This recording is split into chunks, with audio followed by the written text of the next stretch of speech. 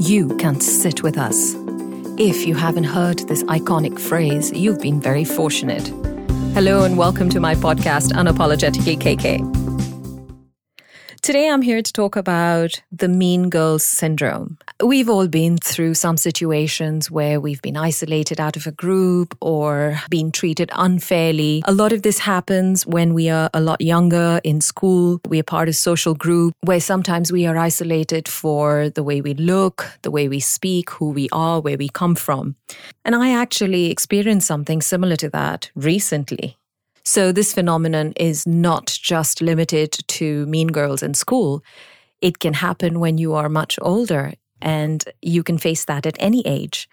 Recently, a group of friends who I have known since I was a child decided to meet together, and I was not invited. Well, which is fine. But one of the girls actually wanted to meet up for coffee, and it ended up that the other girls came as well. And while we were sitting there, just talking about our past and, reminiscing, they started making plans for dinner that they were going to have that night together. And they also had plans for the next couple of days. And all of these conversations were going on while we were sitting together.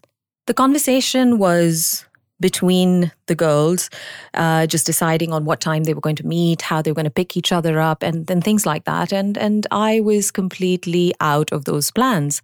Now, it didn't really bother me at that time, but I started to think about why this happened, and, which is fine. The issue was not really being uninvited or not invited in the first place. The issue was, why have a conversation about plans that you're going to have together as a group, excluding one person? So this brought me to try and understand this phenomena of singling somebody out. The research shows that there is a specific mean girls syndrome. The iconic movie Mean Girls came out in 2004, and Tina Fey wrote this movie, and it was her very first screenplay and was inspired by a self-help book for parents called Queen Bees and Wannabes, helping your daughter survive cliques, gossip, boyfriends, and other realities of adolescence.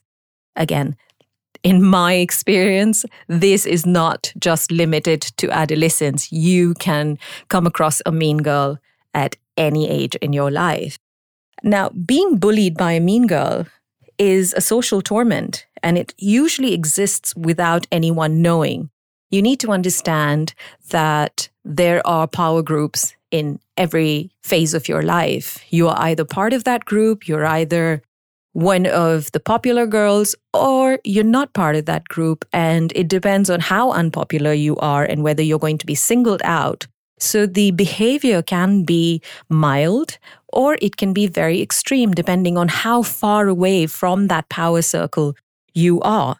And being bullied by a mean girl is subtle and toxic at the same time. So a mean girl can be controlling.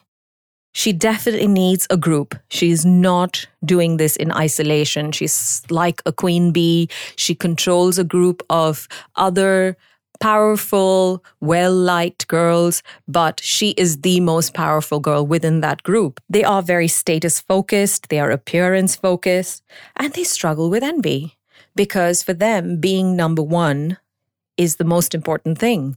It's more important than anything else in their school life. So we need to understand that this is a phenomenon we go through or we have gone through in our school and college days, and we need to understand how to avoid these situations. It's difficult to avoid these situations as an adult. So you can imagine what happens to a child when she is going through something like that. Adolescence is a difficult time of your life anyway. And for you to be able to experience something like that from your own peers, from your own friends, is very traumatic. The degree of the trauma will depend on, as I said, how extreme the behavior is and how extreme the isolation can become. So you could face an attack without any provocation. You could just be doing your thing. You could be living your life. You could have accepted to say, that's fine, I don't want to be part of that group. But you could still be picked on. And That happens because the mean girls need somebody to pick on to show the rest of the people how powerful they are and how far and wide their power has spread. So they can create social isolation by lying, gossiping, spreading rumors.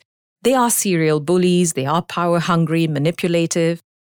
And it just is something that they're very comfortable doing. They're comfortable inflicting this kind of emotional trauma on another student, on one of their peers. And they don't see anything wrong with this because they feel that that is part of growing up. It's part of, I guess, your social passage through school. You need to understand the difference between mean behavior and rude behavior. So what really is mean behavior?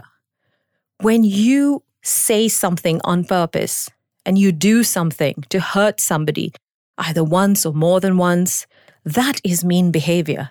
And the main distinction between rude and mean behavior has to do with intention. While rudeness can often be unintentional, you say something, you don't expect to be rude, but it's the other person thinks that that wasn't appropriate, you apologize, no harm done, you go your separate ways. But mean behavior is intentional and it very much aims to hurt somebody. So somebody who wants to be mean or who is being mean is thinking about ways to torment you, is thinking about how they can inflict the maximum amount of pain to you in a social environment. And girls usually tend not to be physically violent, but they can express their anger towards other girls in more subtle ways, which can be mean-spirited and even more hurtful and kind of difficult to prove because the person who is having to face this behavior, the person who is being isolated and going through it, doesn't really have anything to show or prove that they're experiencing this or they are being singled out and treated this way. And this is why it becomes more difficult for them to deal with it because they internalize most of this behavior and start blaming themselves and start believing that they deserve this behavior. They are being singled out for a reason and they start to believe that reason is real. And that's the reason why so many of these situations go unreported because the person feels ashamed. They feel like if they go in and complain to a school authority, they go and complain to their parents, the tormenting will become worse. People will ridicule them even more because they would be seen as weak and incapable of handling situations by themselves. We need to be able to see the signs. Like any other emotional trauma, we need to be able to see the signs because there are no physical symptoms. And it's more and more important in today's world because of the spread of electronic communication. Rumors can spread faster and they can be more mean-spirited and people can hide behind a false identity and say things that they wouldn't really say to you if you were face-to-face. So you need to teach yourself if you are going through something like that. But more importantly, if you have a daughter who is at that stage in her life where she could be facing this kind of behavior, you need to be able to detect the signs to protect her from having her feelings hurt and from having to face this kind of emotional trauma.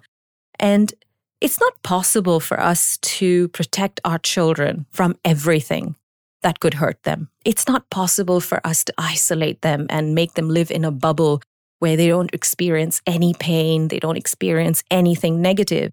We have to allow our daughters to handle difficult situations in school and socially as well, because that's the only way we have of strengthening them emotionally, strengthening their emotional immune system.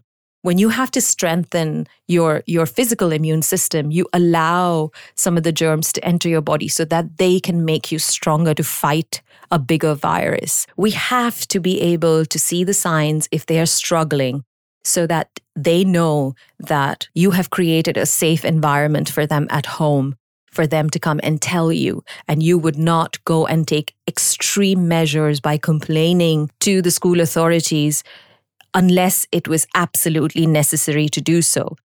as I said, most of these cases go undetected and unreported because children are afraid that the trauma and the mistreatment is going to get even worse if they complain or tell anybody. And most of the time, people may not believe them. They might just think that they're being oversensitive, they need to be stronger, they need to include themselves more, and, they need to take it on the chin. But that works if it is a healthy situation and if it's just healthy competition.